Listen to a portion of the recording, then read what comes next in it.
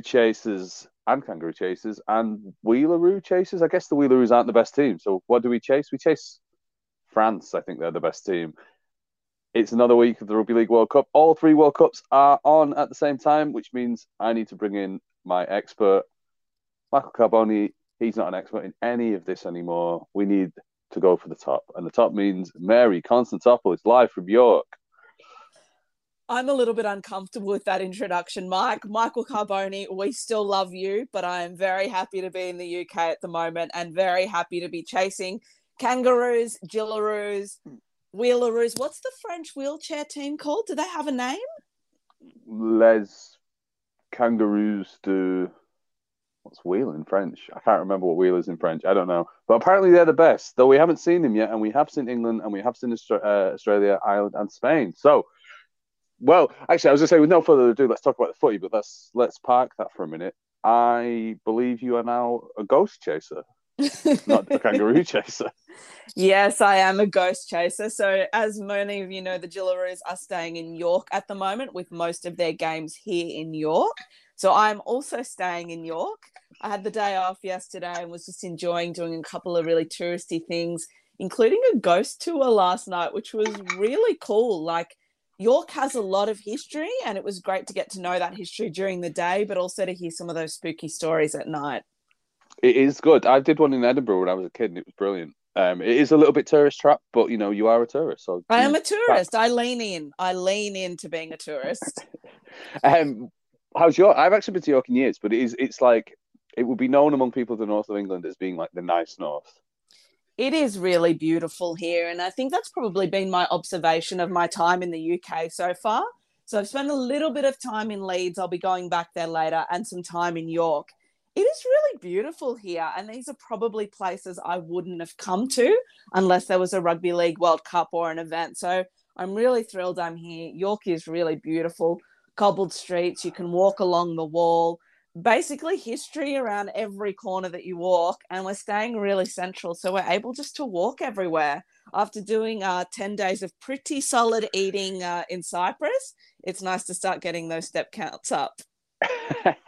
Well, I have to say the beauty of it all is somewhat lost when you're, instead of being based in York, you're based in Rochdale, as I am, and then spend a lot of your time on the side of a flyover where the kangaroos are training. So maybe I haven't had the same experience, but I tell you, I went after kangaroos training. I went to play golf yesterday up on Walmsley, which is sort of behind Rochdale and Bury, and unbelievable views. First, actually, the weather's been not too bad, but really good weather, and yeah, beautiful. Could see the whole city of Manchester whilst I'm playing golf. Only ruined by the fact that there is a chicken farm, so the stench was pretty pretty unbelievable.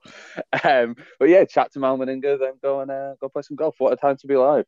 I'm glad you got some time off, Mike. Yeah, this is literally that. I reckon that's the first full afternoon off I've actually had in a long time. So good.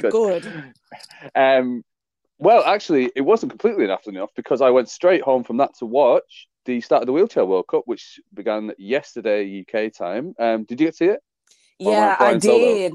No, I definitely saw it. I think, Mike, just as a general observation, what I've loved the most about the wheelchair tournament so far is how united it's made rugby league fans. I've seen nothing but positive commentary. Everyone is really excited about it.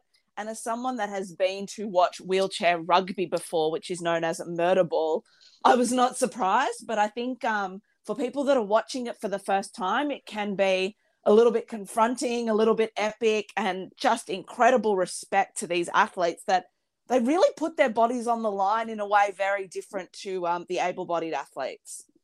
Oh, yeah, right.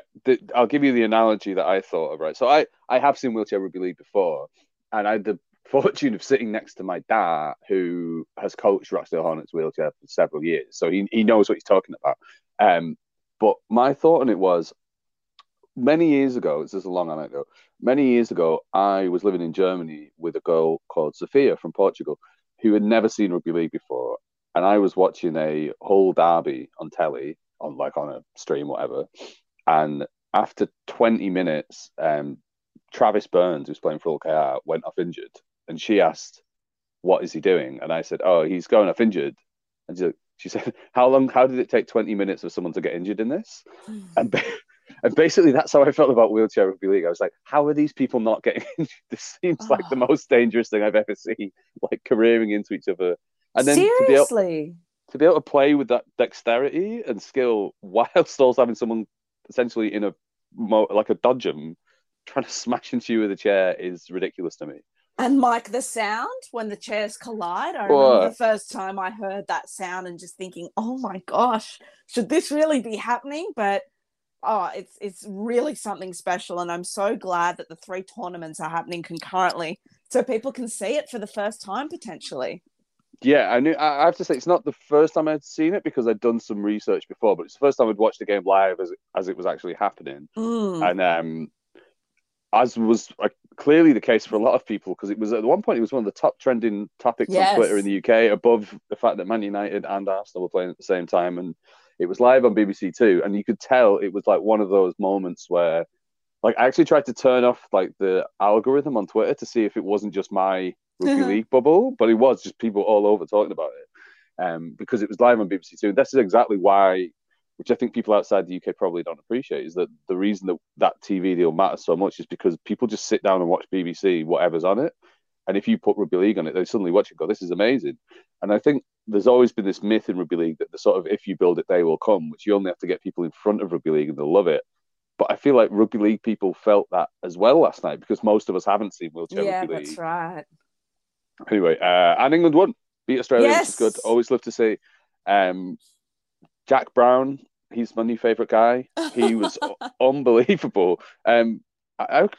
Amazing story as well. Guy was playing. He actually coaches the Queensland Maroons. Look how I said Maroons. I'm now Australian. Thank you, thank you, Albanese. He coaches the Queensland team and was playing against his own players for England. How good was that? That was pretty epic, and he did put in a stellar performance. And I think for all the English fans out there, it's extremely positive, given that we've now got the England wheelchair team looking very solid, the England women and also the England men. Yeah, and it's underrated. We've mentioned on this podcast before during this tournament that English people love a bandwagon. So it's wheeling home, I believe they're saying. Yeah, absolutely, Mike. And I think actually, not to segue already, but it ties in, I think, to the conversation that happened in the press conference following the Australia Cook Islands game. Oh, she's a pro. She's a pro. Segue in. And even better, you're starting at the end of the game. So we can go backwards. Where the Cook Islands coach made some commentary about the pools and the Cook Islands being included in the same pool as Australia and New Zealand. Whereas on the other side, you have England, France, Canada, and Papua New Guinea, which is, you would say, the easier pool. But I think we all know the reason why the pools have been organised that way. It's to give the home country the best chance of reaching that final. Yeah, and my only issue with him was really that this happens in most tournaments. Like the Football World Cup is going to start in a couple of weeks. Qatar, who are probably the worst ranked team in the tournament, get ranked first because they're the host. That's how it works. And it is a little bit, everybody kind of accepts that is how it's meant to work.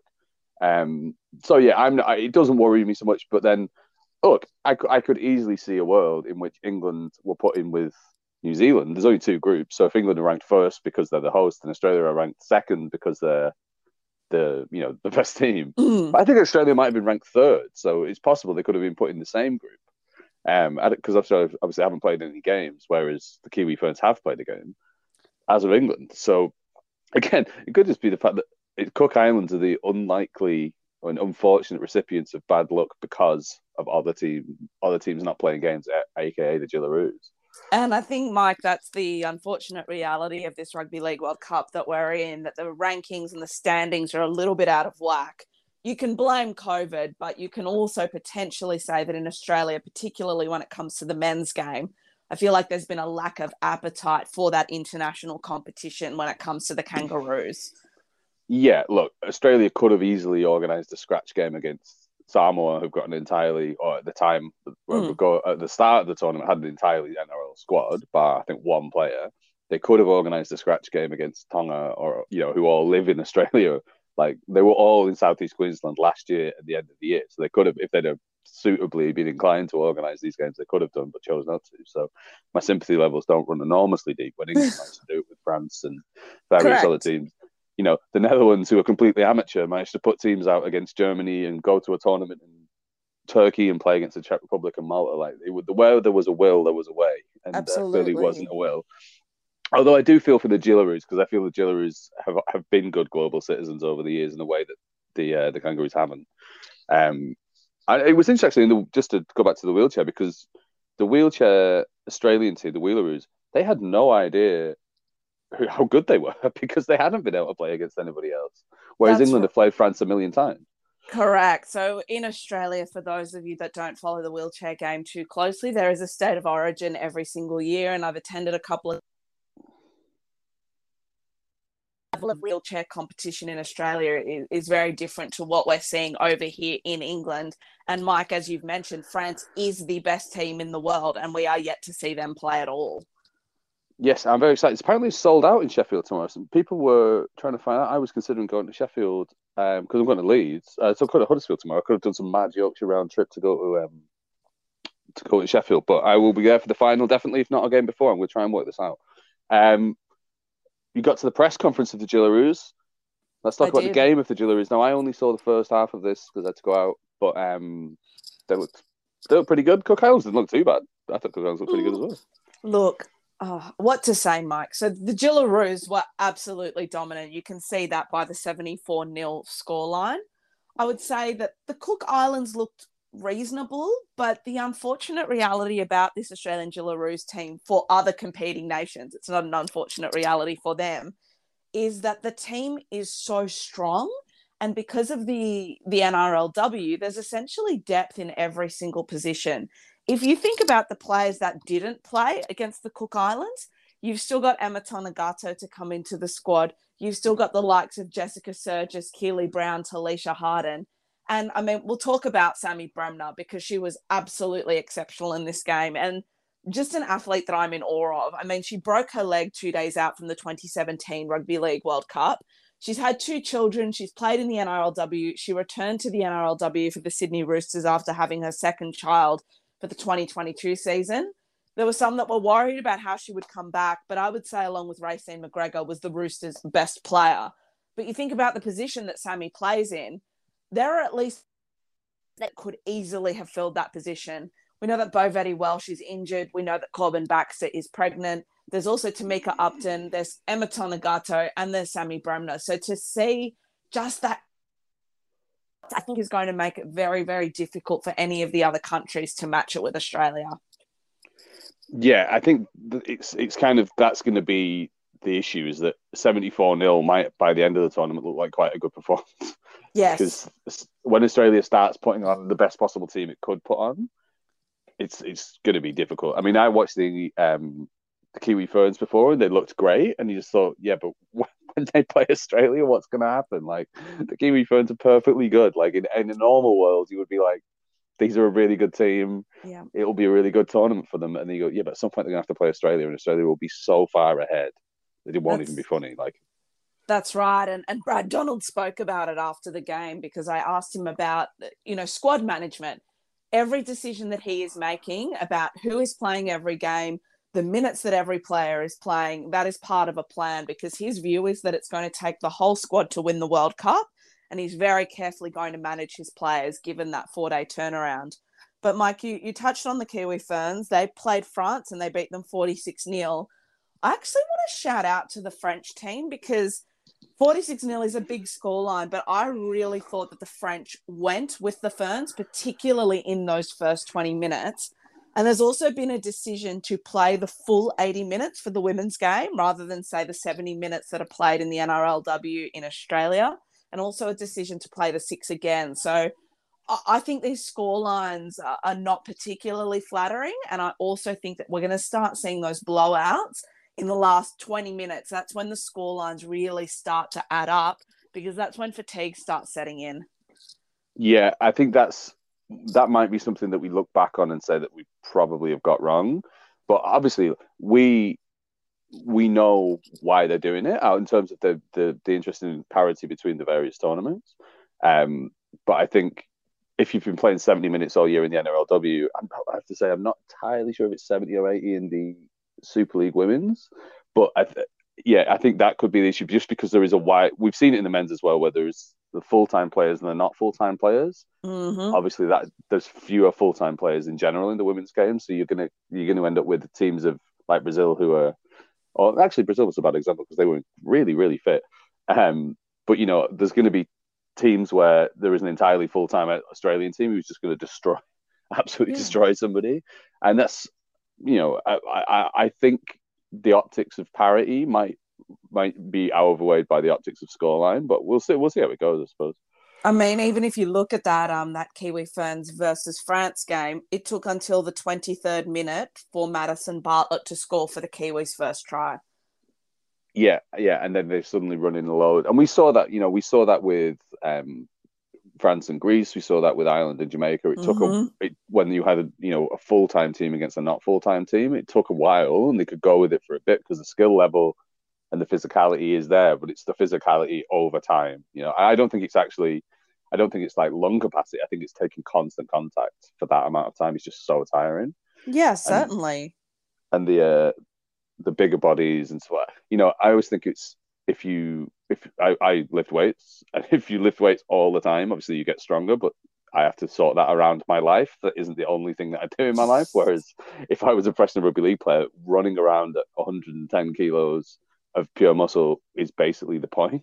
So I know I played against once for Amsterdam Cobras against the British Army team, and it was like that. It wasn't that they were necessarily better than us, but they were just so much stronger all the time, and we just eventually got tired and they won by loads. And I think, Mike, the reality is in that first round there were a couple of blowout scores. We'll talk about England in a moment. The closest game, though, really was the one between PNG and Canada, which I know you were at and I was also at, with the Orchids winning 34 points to 12. I loved this game. This is exactly what I come to Rugby League World Cups for, because starting off, I was like, I have no idea what is going to happen here. Anything could happen. They could both be rubbish. They could both be great. One could be amazingly better than the other one. And it was such a clash of styles. I just thought it was such an interesting, the PNG girls and the Canadian girls have just developed rugby league, and the Brazilians actually have developed rugby league in complete isolation of each other, pretty much. They never played each other. In fact, I'm not sure Canada and PNG, they've played at a Rugby League World Cup before, but I think Brazil and PNG, who will play on Saturday afternoon in Hull, have never played any sport before. Literally any sport ever.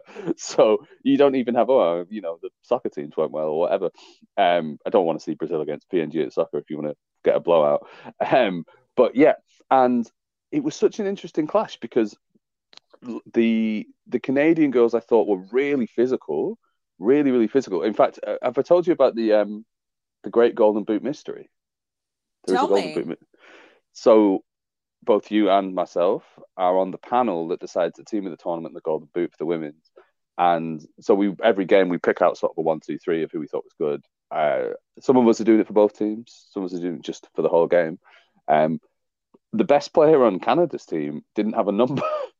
So I think we think she got cut on her head and therefore had to change her jumper, and then played for 70 minutes without a jumper. And we were like, this girl, no number's really good, but we don't know who she is. Was it Megan Pacoulis?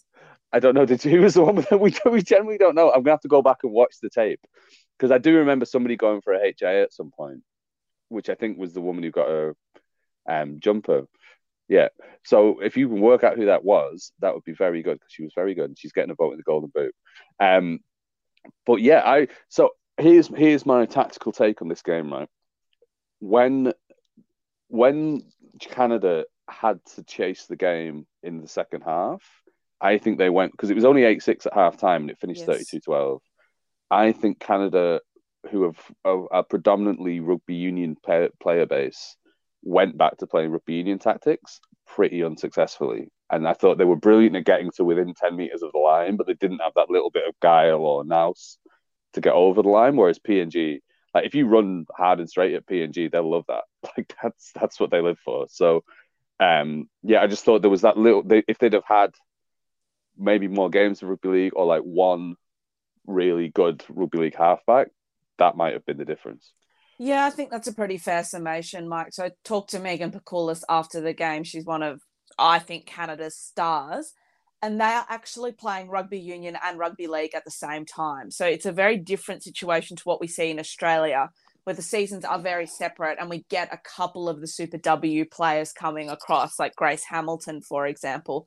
They're playing the two at the same time, which is tricky. They haven't had a lot of time together as a team. So it doesn't surprise me that they sort of reverted back to what was more familiar. I was pretty impressed. Another interesting little snippet of information is that the Ravens' next game is against England on Saturday, UK time. At the same time, well, not at the same time because of time differences, but Canada will also be playing England in the Women's Rugby Union World Cup, which is currently happening in New Zealand. I hope I've got that stat right, but that's what I think's happening. No, that is true. I looked that up. I looked that up because Canada are really good at rugby union, women's Yes, rugby they union are. particularly. They are. Um, Yes. and I'm led to believe England are, but I mean, I'm That's sure they all went true. to I'm sure they all That's went to true. rich girls' schools rather than rich boys' schools, so I don't really care. But yeah, on PNG, we love PNG. I obviously our mutual friend Joanna Lester is their media manager, so we're always very pro PNG. But I thought they were really good. Martha Maloya, who was their fullback, very very good. And of course, I mean, Elsie Albert is incomparable. She was every minute she was on the field. She was. I saw some stat that she was like taking a hit up or making a tackle about once every 30 seconds that she was on the field. It was ridiculous. Wow. It was ridiculous. She is an absolute machine. Biggest calves I've ever seen on a human. And also very lovely. Spoke to her for an interview a couple of weeks ago. Lovely, lovely woman. So, yeah, she you can tell what a leader she is within that team, and then you just throw in all these other sort of sprinkle of just pure footballers that come out of PNG. I definitely want to talk about Martha a little bit more, though, before we move on to talking about England. So, for those of you that don't know, Martha made her debut, as Mike said, as fullback. Her father was a kumu. So, Martha and her father become the first ever father-daughter duo to represent PNG in rugby league, and also the first, I think, father-daughter duo to represent PNG in sport. After the game, she spoke very emotionally about how it was her dream and her father's dream for her to represent her country. And there was a really beautiful moment at the end as well, where she said, every little girl growing up in PNG wants to be Elsie Albert. I think I squeaked at that point in the press conference. I'm not the most professional journalist, but that was incredible. And I think when we talk about the Orchids, that was their first win in a Rugby League World Cup, and incredible. They played very well, and it's clear how much the squad's developed over 5 years. But they really are changing the face of PNG, and it's just a delight to watch. So congrats to everyone involved, and yeah, shout out to our friend Joe Lester, who's been such an integral part of that journey. Yeah, I have to say that I'm very biased to this. I did the same in the men's Pacific Test, and in this game as well. As soon as they score a try, I just look down at the bench because Joanna is updating the Facebook because this is how Yes. people in PNG consume nudes. And I just look down at Joanna and she does like a really cute sort of little jump and clap of her hands. And I was like, oh, Joanna. But yeah, great stuff. Wonderful game. Lots of people stayed around as well to watch it because there was something like 8 or 9,000 on for the England game, Mm-hmm. which was obviously it was 2 o'clock in the afternoon, so there was a lot of school kids, which is great to see. Lots of those kids, obviously, I can remember going to these sort of events and being it's the most exciting thing you've ever seen when you're that age. There was also one of the school groups stayed for both games. I can only assume they've got a Canadian or Papua New Guinean teacher or something, or they just had nowhere else to be. But there was one group of school kids who stayed for the whole time and watched both games, which I thought it's a long afternoon out, but what an afternoon. So on that, before we go into England 72, Brazil 4, I've got a bone to pick with your esteemed partner, Jimmy. Tell me. Jimmy, he's a very enthusiastic man. He's also a very large man, height wise. And as we were walking around from where the media zone is in the south stand to the posh seats in the north stand, you walk past all the kids. And I don't know if I had told you this at the time, but Jimmy was dancing in front of the kids, revving them up. And the teachers must have been looking and going, who on earth is this man? I wish he'd stop. It's so difficult to corral this many children at any given time. And then this bloke who's just winding them up. And I thought it's like when you're about to go to bed and if you have a dog and then you start messing around with the dog, my partner will say, "Don't rev up the dog. We want him to go to sleep." And that was basically Jimmy, but with about 50 12-year-olds. Yeah, pretty much. He's having the time of his life. He is having the time of his life. And we are, of course, heading to Huddersfield, tonight to watch the Kangaroos. And he's like a kid in a candy store. He can't wait. Will he be wearing clothes? Will he be wearing a singlet and shorts? I can't reveal at this stage what the plan is for the Kangaroos, Mike. People will have to tune into my Twitter feed to see what happens. Or do as I do, and just if you want to ever find Mary Constantopoulos, you just ask Jimmy to stand up. Yeah, basically, that's exactly right. He's very, very useful in several regards, but particularly that one. Right, and so we should talk about England against Brazil, because you had a little present on the morning of the game, did you not? Yes, we did. So, as many people know, Jimmy and I are big fans of Amy Hardcastle, and we've been friends with Amy for, I would say, the last 4 years. So she came and visited us at our hotel in Leeds the day of the game to present us with our England jerseys with her name on the back, and we were really thrilled to be wearing them. Amy took a little while to get into the game, but I thought she was one of England's best on the day, as well as Courtney Winfield-Hill, who is just such a classy player. Come back to the NRLW, Courtney. She was so good, hey. She just a couple of the old, just a little jinx at the line. It reminded me of a young Mike Wood running around in the Amsterdam competition. Did it? Yeah. Well, the only difference is that I would make that little jink, occasionally break the line, and then absolutely panic because I realised that someone might tackle me, and I was a bit scared. But she's so small, like slight compared to other players. But it's all going on. It's what we would say, the playing in a dinner jacket. She's just a couple of steps ahead in her brain, and I really hope that we get to see England play against the Kiwi Ferns of the Jillaroos, so we can see that, as she grows into the tournament. Because I have to say, I was so impressed with England after taking a couple of years out of watching the Women's Super League live to see the development. And my great fear, as I've mentioned to you before many times, was that Australia would have moved on at light speed, whereas England have moved on at some speed, and the gap would have got absolutely massive, and they might lose, 70-0. But I don't know. Watching them play on Tuesday afternoon, I thought they looked a lot better than I had seen them previously, which, I don't really know how good they're going to be compared to Australia now. I don't think they'll be as good, but they'll be pretty good. I think that's going to be the really crucial test for England, to see how they match up against the Kiwi Ferns and Australia. I know that England has worked really hard. These women look fit, they look ready, they're enthused. And I know that several of them play together in the Women's Super League. They looked really good against Brazil, a team that really haven't had the opportunity to come together as much. So I'm interested to see what the gap looks like. I think there still is a gap, but I don't know how big or how small that gap is at the moment. Yeah, and shout out to, I've got a shout out to Vicky Molyneux, because she was in the year above me at school, who I thought was very good when she came off the bench. I think she got an unnamed person that may or may not be my father gave her a golden boot point, but I'm not sure if that specifically because he was a PE teacher, because he used to teach PE. Which I think he did. If you went to school at the same time as me, you would have taught a PE. And you met Paige Travers afterwards, also from Rochdale, not playing there. But Grace Field, the prop forward, scored a great try. Unbelievable. The big man in space, or big woman in space, Clapton was playing when she went through. And I only mention her because I love her name, because Grace Field is the most famous person from Rochdale. He was a Hollywood star in the 1930s. There you go. On the other side, Brazil. So I've thrown out my theory on this, which is actually NRL journalist Brad Walter's theory. But I think Brazil looked, if you look at them physically, they look as good as the Jillaroos. They're such athletic athletes. They've come from, martial arts backgrounds, handball, obviously rugby union, playing the sevens in the Olympics, all of this good stuff. And I just think they're still learning the game, which at times was a little bit, you could tell that. But I think watching them play against PNG, where it's almost the opposite, where PNG are just, the athletic standard might not be as high, but the pure football standard is much higher. It could be a pretty good game on Saturday afternoon.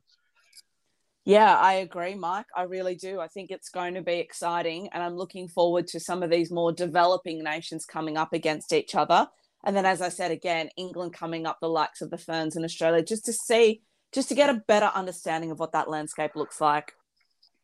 Yeah, and a big shout out. My personal favorite was she played in the wing, number 22, Edna Santini, who was absolutely tiny woman, and she laid out. I think it was Amy Hardcastle actually. She absolutely laid her out with a superb tackle in the first half, and I thought, how has someone that size done that to someone who's as strong and powerful as Amy Hardcastle is? So, big shout out to her. She was getting some points off me. And who was the 14? She was really good as well. The 14 was Giovanna Barth. She scored. She was excellent too. This is the bit where you tell me how many Brazilians you love. Oh, okay. Sorry, Mike. I wasn't waiting for that cue. I absolutely was not ready for that. That's totally okay. Natalia Momberg. She's my favorite. She gave a beautiful. She scored a beautiful try. Brazil's first points in that Rugby League World Cup, and it was really exciting to see the team get around her. And then also Maria Graf, who is the captain and joined us for the press conference afterwards. It means a lot to these Brazilian women to be at this Rugby League World Cup. And I think they're going to improve as the tournament goes on and as they're given the opportunity to play more together. Yeah, exactly. And I think Rob Bergen has been on the Marco Carboni hosted version of Chasing Kangaroos before. No doubt. If he's not, he should have been, because he is Mr. International Rugby League, even more than Carbs is. He's I think he's team manager for Brazil, but he was he was pretty happy with it after the game, in terms of, not so much in terms of the performance, because I think he thought they could have done better than they did, but and I think the key thing was that the Brazilian girls were devastated to have lost by that much, because they thought that, they you don't just want people who are happy to be there. I think one of the viral moments of the men's tournament has been Ashton Golding, where everyone sort of says how good is it that Jamaica are there, and he's not happy because they lost. That's what you want. You want both of those emotions to be present at the same time. So yeah, I'm really looking forward to. I think I won't actually be able to see Brazil against PNG, because we shall be at England against who they play, PNG, also PNG. But yeah, Brazil against Canada next week should be a really interesting game. Mm-hmm. Agreed. Okay, we have to talk about some men's football. We're going to batter through this, I think, because a lot of the games are quite one-sided, with teams sort of, the good teams are kind of getting into a groove and the bad teams are already out. PNG smashed Wales. We don't need to talk too much about that because I didn't see it. Samoa against France. Did you see this? Were you still in Cyprus? So still in Cyprus, Mike, and unfortunately that's village. I can't even say it. That's a combination of village and Wi-Fi. Is not particularly good. So when you text me this, we tried to get you on the podcast last week to do a little preview of the Women's World Cup, and you text me saying the village Wi-Fi wasn't very good, and I thought you meant that you were in the village hotel, because that's a major chain of hotels. No. I didn't realize you were. Mean a very, very remote village in Cyprus where the bells of the church would wake me up every morning. Oh, that's very nice. It sounds idyllic. It was, yes. It was lovely. I'm sure idyllic is a Greek word if you think about it. All right, well, I was there for Samoa against France. I'll give you, do you want a metaphor? Yes, always. Very late in the day, Samoa kicked through. It looked like it was going to go dead. It then took a terrible bounce and didn't go dead, which meant that Artemog had to pick it up. He then weaved through two defenders and then immediately ran into Junior Barlow, who laid him out. And I thought a combination of bad luck and bad choices and some very good Samoan play is quite a good metaphor for this game, because 62-4 was, I think, an unfair scoreline on France. France lost Morgan Escaré, their fullback. They lost Artur Romano in the first half, and then Sami Sonilangi, the centre on the same edge. I think he didn't come out for the second half, or they lost him in the first minute of the second half. So they were playing off 15. They'd already lost their 18th man, and obviously Samoa decided that this was the day where they were going to show up. Brian Toto was unbelievable, absolutely unbelievable. Tim Laffey, very good as well. So it was a combination of Samoa playing really well, but also everything that could have gone wrong for France did go wrong. They released a long statement on, which I was going to translate for the Raw Rugby League News column, and I thought, I can't be bothered. But they put out a long statement saying how upset they were at their own performance, and it's got to get better, which it does have to get better. But although they did also say we've still got women and wheelchairs in the tournament, so go France. But I think they weren't great, but there was a lot of things that went against them. Most of which was the fact that Samoa were really, really good. Do you want to? We love pronunciation chat as well. Yes. So whoever was doing the PA at Warrington had done their research onto the Polynesian names. But unfortunately, despite the fact that they will have almost certainly studied French at school, completely butchered all the French ones. Oh. And I thought, like, the Catalans and Toulouse have played here twice already this year, including all of these players. Like, the French bit you'd think would be the relatively easy bit for people who learn French in school up until a certain age. I'm sure she failed her GCSE French, put it that way. She kept pronouncing Mathieu Laguerre as Matthew Laguerre, and I thought you've been on Laguerre before you read these out. She also had Gadwin Springer rather than Gadwin Springer, inventing an I that didn't exist. And I just thought, how do you like your Gadwins? I'd like my Gadwin to be a bit springier if possible. All right, well, no, we'll batter through. We got Tonga beat the Cook Islands. That was by a lot. I didn't see it because I was watching Samoa against France. Lebanon beat Jamaica. Again, watching Samoa against France, so I didn't see it. Although, actually, Lebanon looked great. I watched that. I've obviously watched the highlights, but Lebanon looks so good. Cannot wait for them to play the Kangaroos tomorrow night. Australia beat Italy. I was at that game in St. Helens. I'm assuming you didn't see that. No, I didn't, Mike. Sorry, I'm, again, village Wi-Fi. Village Wi-Fi. How do you describe it? Australia were good. Italy had a real good crack, actually. And Leo Epifania, friend of this podcast, I had a little chat with him afterwards. And he was they're obviously upset to lose, but they're not, as his words were, we're not delusional about where Italy stands in relation to Australia in the rugby league world. Mm-hmm. And the thing that was most impressive about them was that they really had a crack. Like, there's no point playing 5 drives and a kick if you've got a load, if you're going to lose and you've got to get a load of guys who play in the second grade in Australia or the championship in England, or Giorgio Cellerino, who plays, who's born and raised in Italy. Like, do you want those guys to try and keep the score 40-0, or do you want to have a crack and actually try and score some points? So, absolute fair play to Italy for doing that. That was, I think everybody got what they wanted out of that game. Australia now has picked a team, so that whole storyline has disappeared, thank Christ. Fiji, Scotland, I did not see because I was on a series of very long trains to get to St. Helens from Rochdale. I did see England against Greece, 94-4. That was a bit of a bash-up, but Greece, again, same thing. They have a bloody crack. They have a crack. I'm sure that was all over the television in Cyprus. Yeah, I saw little bits of it. I actually saw the first Greece try and thought maybe we're on here, but unfortunately, it was the only try. Well, that was, if you turned off then, you thought it was, they did really well. Yeah. Let's not talk about the next hour. But yeah, I think Greece, we've told that story 100 times, but it's such an important story that what's happening there and can only go from strength to strength now. I really hope they do. Less said, the better about my beautiful, beautiful boys losing 48-10 to New Zealand. But although I will say, please, Robert Hicks, right, send off Jared Weir-Hargreaves and give us a game. There was a shocking tackle. It should have been a red card. And I'm not bitter about it at all. And that's it. We're back to the start. Good effort, everybody.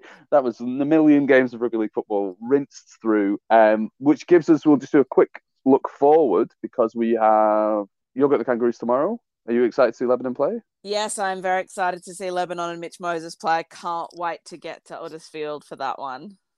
Brilliant. Well, I reckon we could do a little meeting outside. Are you going to go to the George Hotel? That's the plan, but I'm spending some time with the Gillaroos this afternoon, so I will let you know what time I get there and have the photo at the birthplace of rugby league. Yeah, and then there could be a fish and chips in it for Jimmy. I don't know why we're doing on-air admin, but if Jimmy wants to go, I'm sure you as well. You'd be welcome to fish and chips. So I think as a Greek person, you'll probably poo-poo. No, English not at all. selling of fish. I have to do it. Yeah, I'm going to hit up AAP's George Clark, Huddersfield native, or near Huddersfield native, and see where the best fish supper in Huddersfield is. Let us know. And you're going to England against PNG and England against Canada on Saturday, are you not? Oh, I'm not sure what we're doing, Mike. For those of you who haven't been following, and you probably haven't, there are big train strikes in the UK at the moment.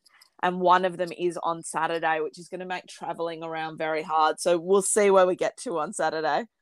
Yeah, you could. I mean, it's a good day in front of the telly because you could watch all 4 games back to back. Did that, which I believe I have been lampooned on Chasing Gillaroos for doing. So I will. the shoe is very much on the other foot here. I fortunately, my dad wants to go to England against PNG. I don't know if he's going to this game actually, but I hope he is because I would like to go earlier too. In fact, I might be going on the train now. I've just thought about it. I'm doing on our admin again. We will work this out. We'll work this out. This out. You know, by the time you hear this, it won't matter. All right, seed the floor. Sunday, Samoa against Tonga in Warrington. This is what International Rugby League lives for, right? It is. It sure is. And I'm disappointed I won't get to that one. But hopefully I can watch that one on the telly as well. That is going to be such a good game. And then you will be at the Gillaroos on Sunday night. And they are playing France. That's correct. Looking forward to that one. Trey B. Are you going to... It's in York, right? Yes, it's in York. It's in York.